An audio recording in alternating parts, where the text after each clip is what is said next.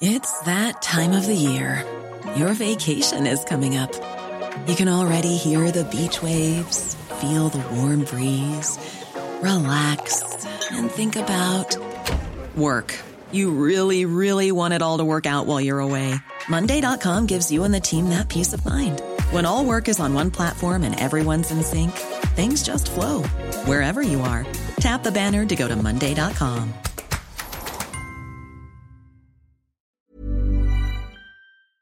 Today's episode is presented by Lloyds Banking Group. Everyone deserves a safe place to call home. That's why Lloyds Banking Group has championed the social housing sector for decades, supporting more than 340 housing associations across the UK. The podcast will begin after a message from our sponsor. A message from the Martin Center. You like listening to Politico's EU Confidential? We have 2 podcasts you might want to try out. If you're interested in defense and security issues, make sure you tune in to the Martin Center's SoundCloud or YouTube channel for Defense Dialogue with Dr. Nicholas Novacki. In Defense Dialogue, you can listen to a variety of guests ranging from V.B. Katainen to Carl Bildt. If, however, you prefer to bring European history and civilization into perspective with contemporary issues, you should try our Europe Out Loud podcast by Federico Ottavio Rejo. Both podcasts are available at the Martin Center's website too, so make sure to check them out.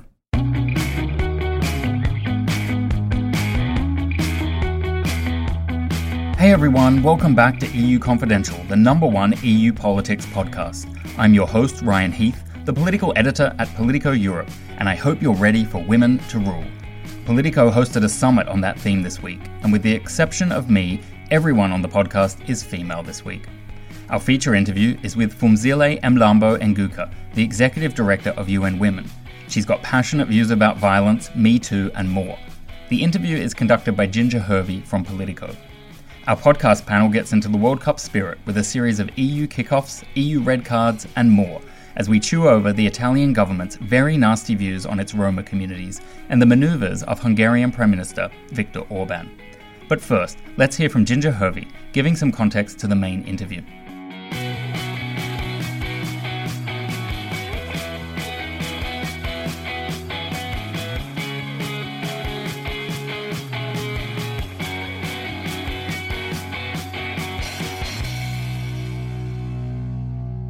Joining me now on the podcast is Ginger Hervey, one of our journalists here at Politico. Welcome, Ginger. Thanks, Ryan. So we've got you on because you actually conducted the feature interview of this week's podcast with Phumzile Mlambo Nguka, who is the executive director of UN Women. Tell us a little bit about that. You did it a few weeks ago at the development days of the EU. Yes, so there was a big conference on development from a European perspective and from a global perspective. And Mrs. Mlambo Nguka was there. She was speaking about an initiative that had just been launched between the EU and the UN to prevent violence against women globally. So we caught up with her about that. And then more broadly, she's a really interesting person, kind of a role model for a lot of women. She was deputy president of South Africa for a couple years, and she was instrumental in ending apartheid in her country and had a lot of other credentials. So it was a really interesting conversation to talk to her about the work she's doing now and then women's changing perspectives. One thing that you get into at the end of the discussion is about the Istanbul Convention, which is about trying to eliminate violence against women. But that was a really tricky topic to talk about at an EU event because you'd think the European countries are really good on this front, globally speaking. Right. Actually, a bunch of them haven't signed and ratified the convention. Yeah, so that was one of the questions that I asked, and kind of an interesting tension when you look at Europe's policy on violence against women, because the Commission gave $500 million to this Spotlight Convention to end violence against women globally. But then when you look at the most comprehensive treaty on violence against women, which is the Istanbul Convention, 11 countries haven't ratified it. And the EU has signed it but not ratified it. And so the question I got into was kind of, is it hypocritical of the EU to be trying to, put money towards ending violence against women abroad when they haven't really straightened up their own house? And so we talked about that a little bit, and I think it's something that it doesn't have to be an either-or situation, and the two, abroad and at home should move in parallel. And what are the sort of reasons that people have been giving for not ratifying this convention? So it includes a lot of information. A lot of it's about violence against women, domestic violence, measures that need to be implemented. And so for some countries, it's kind of archaic rape law language, so they would need to change laws and legislation, so it would take a while. That's the case in Germany. And then other countries, their protesting is more conservative protests against certain definitions of heterosexual marriage, or homosexual relationships. And are we redefining the family via a convention about violence? Yeah. Yes, exactly. Interesting. We're probably not going to solve that one right here, right now. Another big topic that you came across that we've both worked on is Me Too allegations and the problems that women face literally everywhere regarding harassment and violence. What was your takeaway from that discussion with her? Well, it was interesting. She was very passionate about it, and understandably, because she's been in a position of male-dominated fields, politics, and education development for a really long time. And so speaking to her about her experiences and other women that she knows experiences, it was really, what I came away with was it doesn't matter where you are, what country you're from, this experience is global for women.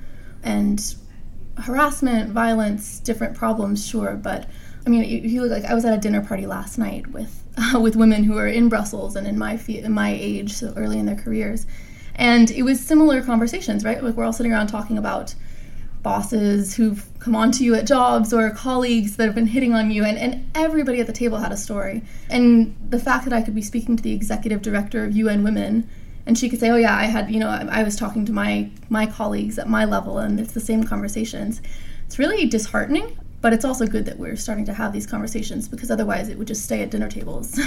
Absolutely. I mean, not being able to know the experience of being a woman and to be subject to that on a really regular basis. What I will say is that it's important that we do keep having those conversations.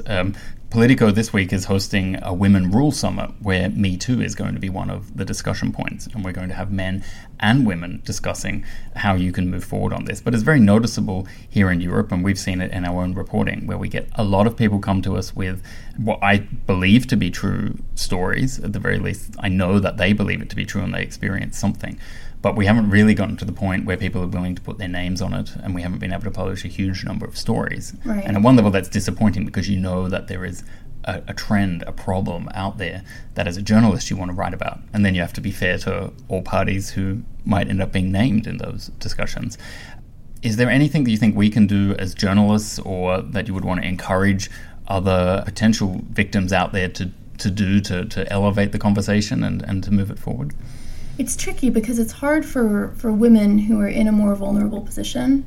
It's hard to say, yes, you should come forward with this, because it really does have to be an altruistic thing in some respects, because there are a lot of reasons not to come forward. People don't believe you. You could face backlash from your colleagues or from the public. So it is hard to ask a woman to come forward. But I hope that Brussels will start facing some of these stories that we've been hearing in the shadows for a long time. Because if you look at national governments in Europe, national governments have been reckoning with this in some cases, France, Sweden, but Brussels has really been behind. And I don't know why that is. I don't know if it's because it's more of a transitory place where people come in and leave and rotate around. I don't know if it's because of the nature of the institutions, but we know that this happens here. So I guess from a journalist perspective, what can we do? Keep listening, keep asking for people to trust us and to speak to us, and then when we have stories that we can responsibly tell, we will. And we'll keep listening to your dilemmas and your frustrations here on EU Confidential. We've tried to do that from the beginning, and thanks to journalists like Ginger, we have been reporting about it since. So Ginger, thank you so much for joining us on EU Confidential. Thanks for having me. Next up, Phumzile Mlambo Nguka, Executive Director of UN Women. Violence against women is really one of the biggest challenges that we are facing in the area of women's empowerment and gender equality. It's probably the ugliest side of patriarchy that maims, kills, disables, humiliates women. And it is a universal problem. There isn't a country in the world that does not have this problem for women. And in all countries, there are the underlying norms and stereotypes about women that tend to treat women as second-class citizens, as possessions, objectified, and that is a problem that you find in all countries.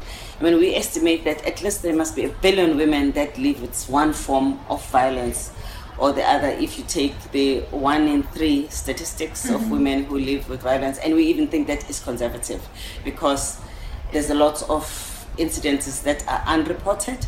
And of course, even though we've seen great improvements also in homophobia, it is still a problem that we still have to campaign for and make sure that women in their diversity of sexuality are treated and respected in the same way. And of course, we also have got a particular challenge of women with disabilities who even have lesser possibility to defend themselves.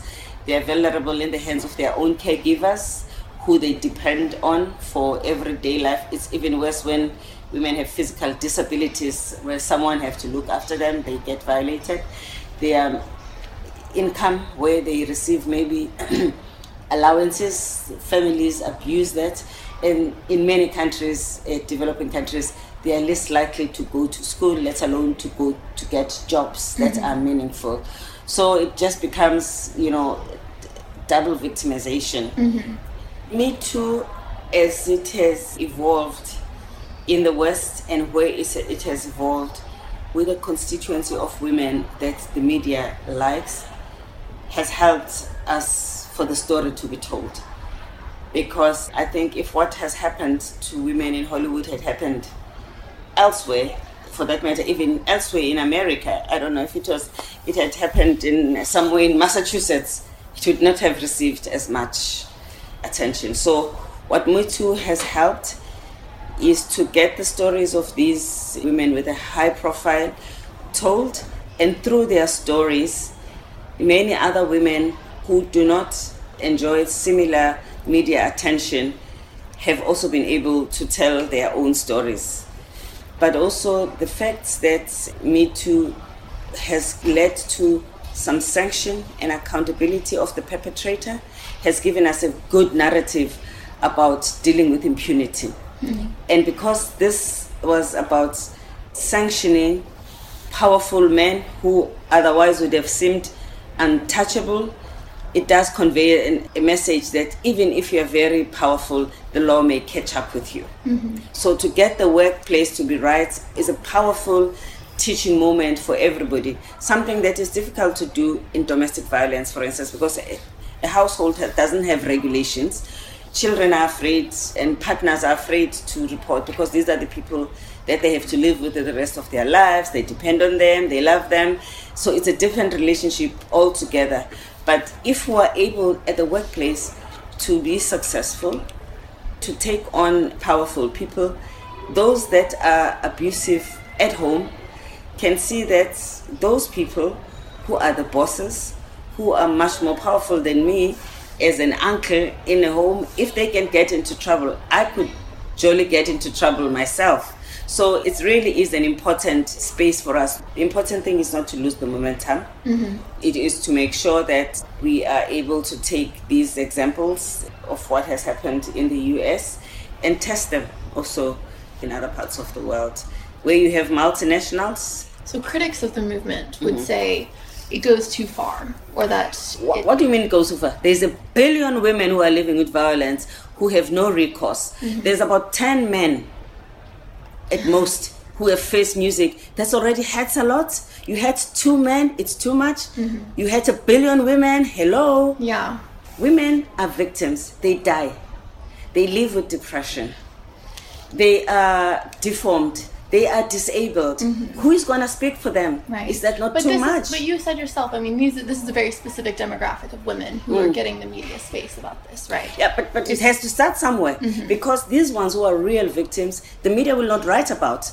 It's a good thing that somebody has put it on the media, because otherwise the media wouldn't care about it. Do you think these women are still getting too much of the media space, though, and it needs to shift downward?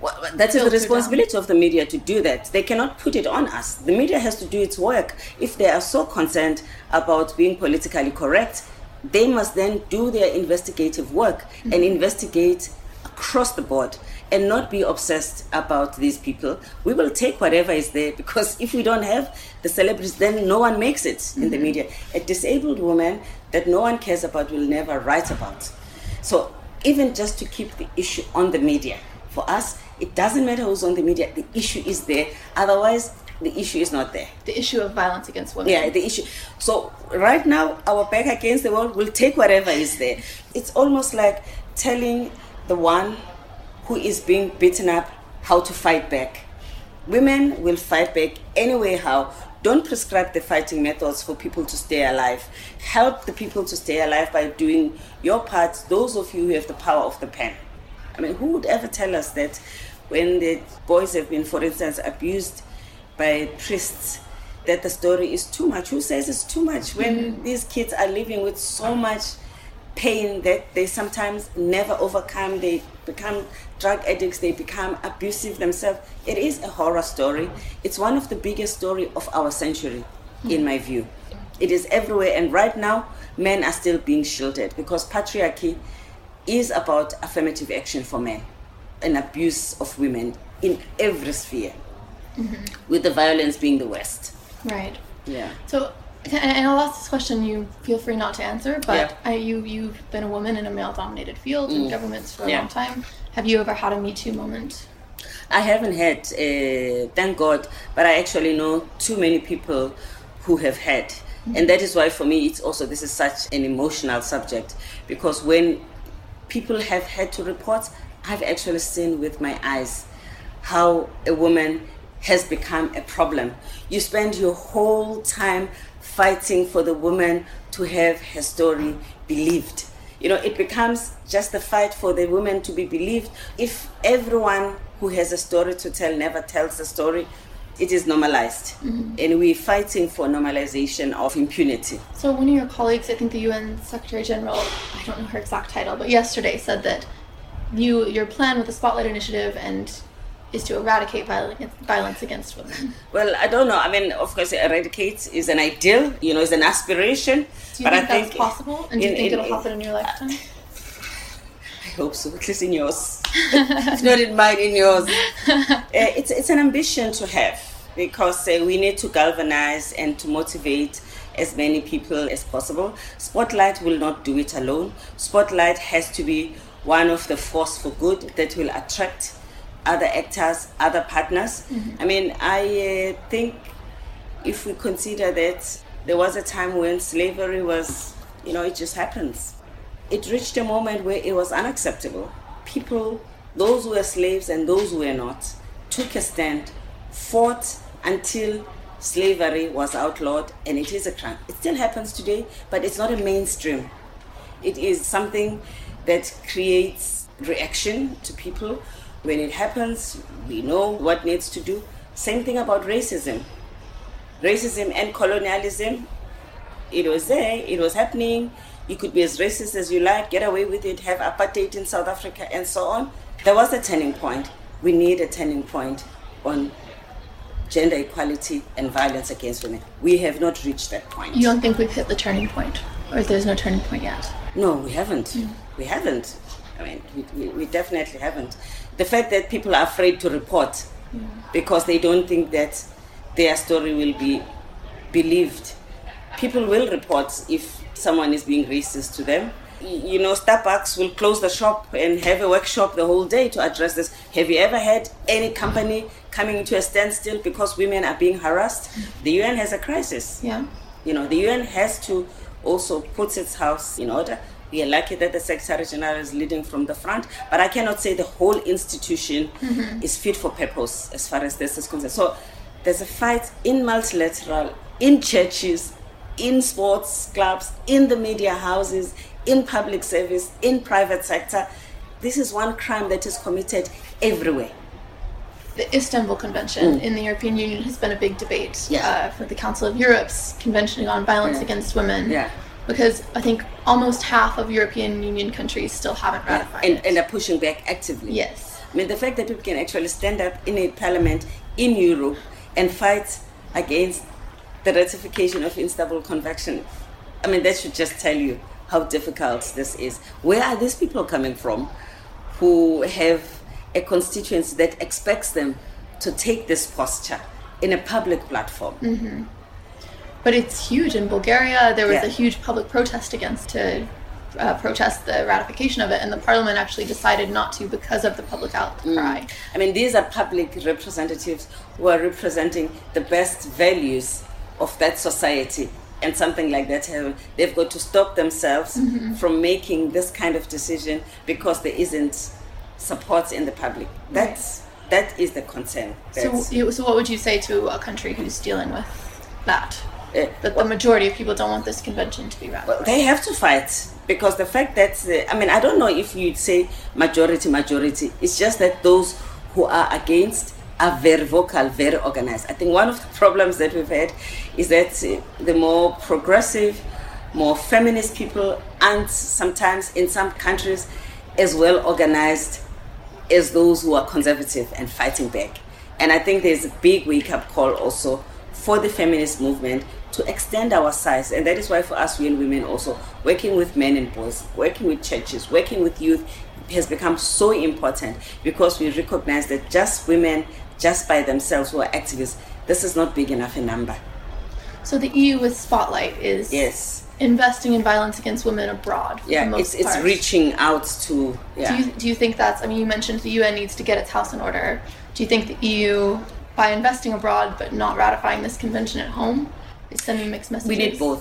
We need both. I'm not saying that because they are doing Spotlight, they are not trying to fight to get the countries in Europe to ratify. It is a battle. It's a site of struggle. So it's fighting these things simultaneously.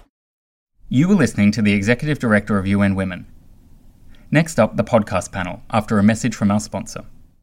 A message from the Martin Center. This week was all about a strong society for a growing economy. 2 days ago, we hosted our award-winning Economic Ideas Forum. We wish to thank all of you who joined us this week on Politico.eu. Learn more at www.eif2018.fr.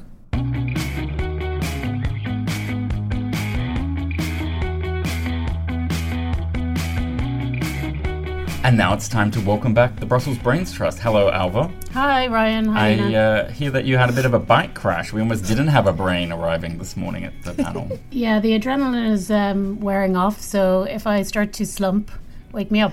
Okay. Hi, Lena Everers. Hi, Ryan. Hi, Alva. Thank God you're in one piece. Now, it is the Football World Cup, or soccer, as some of the world refers to it. So we're going to bring in a new labelling system for this podcast panel, and we're going to commence with an EU kickoff. Lena, I think you wanted to give some thumbs up to some trade negotiations. Yes. From all the Commissioner Malmström is delivering on every single promise she has made for the past 2 years. And she just launched the negotiations with Australia, Ryan, for the free trade agreement. So it's a thumbs up for country. Down Under. Yeah. And she will finish and she will go today to New Zealand. So once again, the EU is saying, hey, listen, we're still the biggest single market. We're still the most strategic trade partner for the world. And trade can bring us together. Big thumbs up to Commissioner Malmström and her team. Is that a big shoulder shrug from you, Alva, or do you have a view on this one? Well, we'll see it when we believe it. You know, there's been so much drama around these free trade agreements. You'll believe it when you see it. Yeah. But there we go. That's the effect of the bike crash, folks. Yeah. I think that we've seen a lot of strange happenings at the very end of some free trade agreements this year. And starting them off isn't finishing them. That's exactly right. I've got a hot tip for everyone, bringing in my Australian knowledge to this discussion. There's going to be big problems around Europe's geographical indicators in the negotiations, both with Australia and New Zealand. Both countries consider it basically naked protectionism. They don't see why the soil of a particular part of France should affect the way a wine can be described. So I think there'll be some problems there. By the same token, a previous New Zealand Prime Minister used to describe New Zealand as the 29th member state. That's how aligned they considered themselves with Europe. So my old friend Jacinda Ardern, who's the Prime Minister of New Zealand, I think that she'll do this negotiation in her sleep. She'll literally race to finish this one off, and the Australians will have to work very hard to keep up with New Zealand. But everything can't be positive. We're going to have to move into some negative territory now with an EU red card. So I am going to nominate Matteo Salvini, the head of the League in Italy, for his comments on Monday regarding Italy's Roma population. He said in a TV interview that Italy plans to kick out Roma from abroad, but, quote, "Unfortunately, we will have to keep the Italian Roma because we can't expel them," end quote. Well, that's frankly outrageous. It breaches any number of EU laws and also the founding treaties and Charter of Fundamental Rights of the EU, and you can't expel any Roma, Matteo Salvini, because that's not allowed under the EU's free movement system.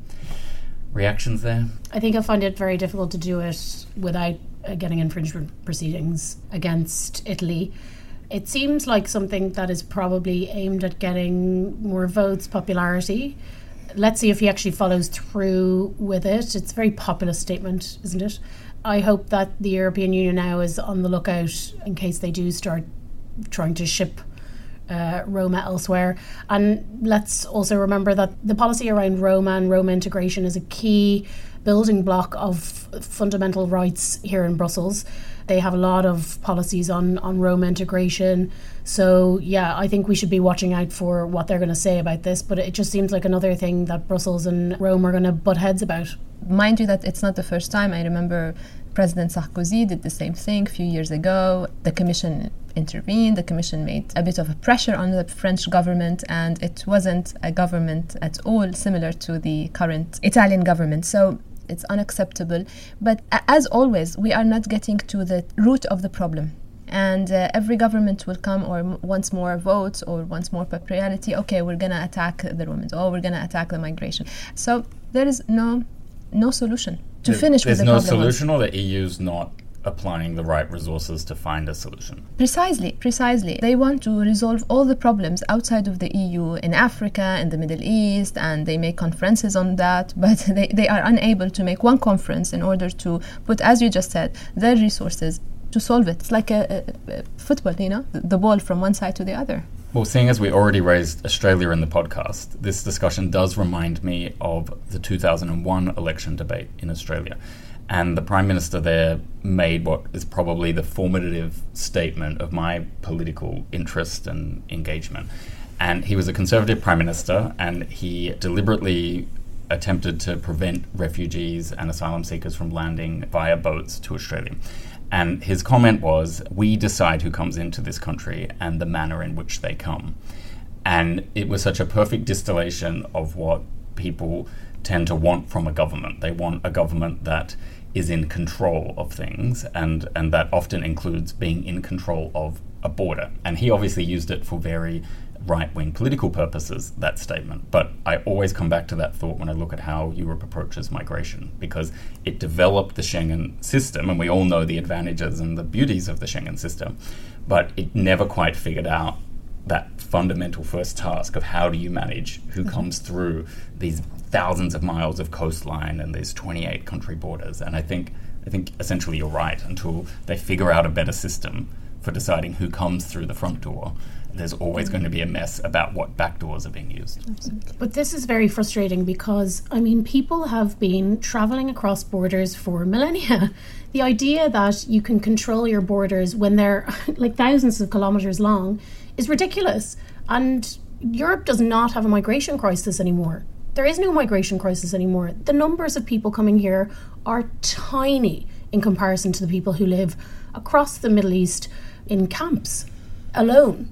I am always absolutely flabbergasted by Ireland aligning themselves with the migration priority. There are basically lower than a percentage of migrants or refugees in Ireland. How on earth can they think that it's a priority? We're not even in the Schengen zone. Or is it that they like it the way that it is and they don't want it to change? I'm just really tired of this rhetoric. Oh, we can't deal with the migrants. There's too many refugees. That is just not true. And it's particularly not true in Hungary and Poland. So this idea that we're being awashed with migrants is a lie. Well, maybe now that we've touched on Hungary, we can move to our third and final element of the podcast panel, which is, we're calling it EU Onside. We noticed Viktor Orban's speech over the weekend. That was very interesting. while we were all distracted with Angela Merkel's troubles, Viktor Orban, the Prime Minister of Hungary, who is one of the best speech makers in the EU, he is one of the best strategists in the EU. He gets people very angry in the way he applies those skills, but he came out with a speech that said he's sticking with the European People's Party. And so that's why we called it EU on side, because he threatened the idea of setting up a new party. He threatened the idea of peeling off and creating a bloc with more right-wing Central Europeans. And so some of the things he said, and I'll get your reaction on it. He said, border defense is not a Europe-wide task, but a national task. He said he'd just spoken with Donald Trump about the difference, and by that I think we mean the similarity between, quote, a beautiful wall and a beautiful fence like he has in Hungary. He accused the EU of raising rule of law issues as a way to secretly federalize the European Union. He went on to say, just sort of blew Jean-Claude Juncker apart, the European Commission president. He said that George Soros could have written the EU's budget because that is how pro-immigrant the budget was. He said that if Germany considers Islam a part of its society, then Germany is a part of Islam. And he basically said that the people will speak in 2019. And so anyone who thinks that migration is going to go away and that we can have these open borders or this welcoming of refugees and migrants, that they're going to get a lesson taught to them in the 2019 election. He's brilliant to always put himself the talk of the town. He gets the attention. He knows how to make people angry. But moreover, this time he stressed the division within Europe. He stressed his importance and his way in order to let's say, influence the upcoming commission and choosing who's going to be in the commission. Unfortunately, the whole speech was built on commemorating an unprecedented European figure. Yeah, it was about Helmut Kohl. Exactly. He disguised all these comments with saying, I love Helmut Kohl. It's really painful because such a personality to be discussed in a speech of stressing the division of Europe, the internal struggle within European powers with Mr. Orban. It's just really, really painful. It's very interesting that he views the European budget as being pro-migrant, because I see it as securitizing EU's borders and basically trying to keep as many people outside Europe as possible. There is some money that goes into integration of people when they're... Actually, very specifically, we got a leak of the draft conclusions of next week's EU Leaders Summit, and they literally describe a need to reinforce things called disembarkation platforms, by which I think is a nice, soft way of talking about things that could become camps, but which, they're going to ultimately say are just processing centres. And the whole point is that's about places, where do you put people when you turn boats back? Or where do you, put them when you stop them from coming to Europe in the first place? So it's exactly to your point, Olga. Yeah, and also they were talking about bringing an external element of the fund that is on migration for stemming migration. I mean, they're talking about bringing 10,000 people into Frontex. I mean, that's almost 5 times as many staff that are in Frontex now. So I think it's a very interesting interpretation from Orban of the EU budget. He said he doesn't want a penny of EU money to go to migrants, but this is all just, it's a bargaining chip. He will bargain away different things. And I think also he's made this speech because he's very angry that there is a proposed shift in the way that structural funds, for example, will be spent, which many people have alleged that Hungary and Orban are using in a corrupt manner to basically solidify the rule of Fidesz. So I think that you have to put this in the context of the European budget debate. He's basically saying, these are my red lines, but the larger debate is really about whether or not money will be funneled away from Eastern Europe to places like Italy and Spain. To help them deal with the reality of the migrant situation. Yeah. And corrupt or not, it is naked self-interest, where Hungary is clearly one of the big beneficiaries of the budget. They say they don't want to beg from other countries or from Germany, but he's got only a 12-year plan to not be one of those net beneficiaries. So it is a bit ambitious to expect that you can dictate the terms of the money when you're getting so much of it. Oh, as well, he has proposed the 25% tax on all the organizations that they help migrants. So I think we will see more and more of that, maybe worse, I think. Well, last time Mr. Orban proposed a special tax, it didn't work out so well. He wanted to tax internet usage, and that saw 100,000 people hit the streets in Budapest, and he had to reverse that one pretty quickly. Let's hope more than 2,000 will hit the streets then. Well, thank you both. That's all we've got time for on this episode of EU Confidential. A big thank you to the several thousand people who've already signed up to become formal members of our community. If you'd like to do that and you haven't already, you can go to politico.eu/registration and tick the EU Confidential box. And remember, wherever you found this podcast, please take a moment to rate, review, or, like I said, subscribe to the community, and we will keep growing and we will have more fun for you next week. Thanks, as always, to Andrew Gray, Nicole Fallett, and Wei Donglin for everything they do to make EU Confidential possible.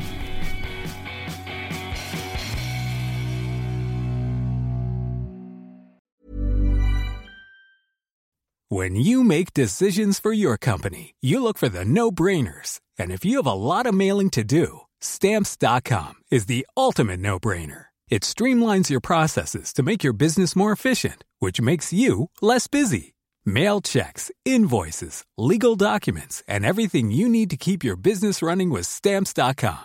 Seamlessly connect with every major marketplace and shopping cart. Schedule package pickups and see your cheapest and fastest shipping options from different carriers, with rates up to 89% off USPS and UPS rates. And with the Stamps.com mobile app, you can take care of mailing and shipping wherever you are. Make the same no-brainer decision as over 1 million other businesses with Stamps.com. Sign up with code PROGRAM for a 4-week trial, plus free postage and a free digital scale. No long-term commitments or contracts. That's Stamps.com. Code PROGRAM.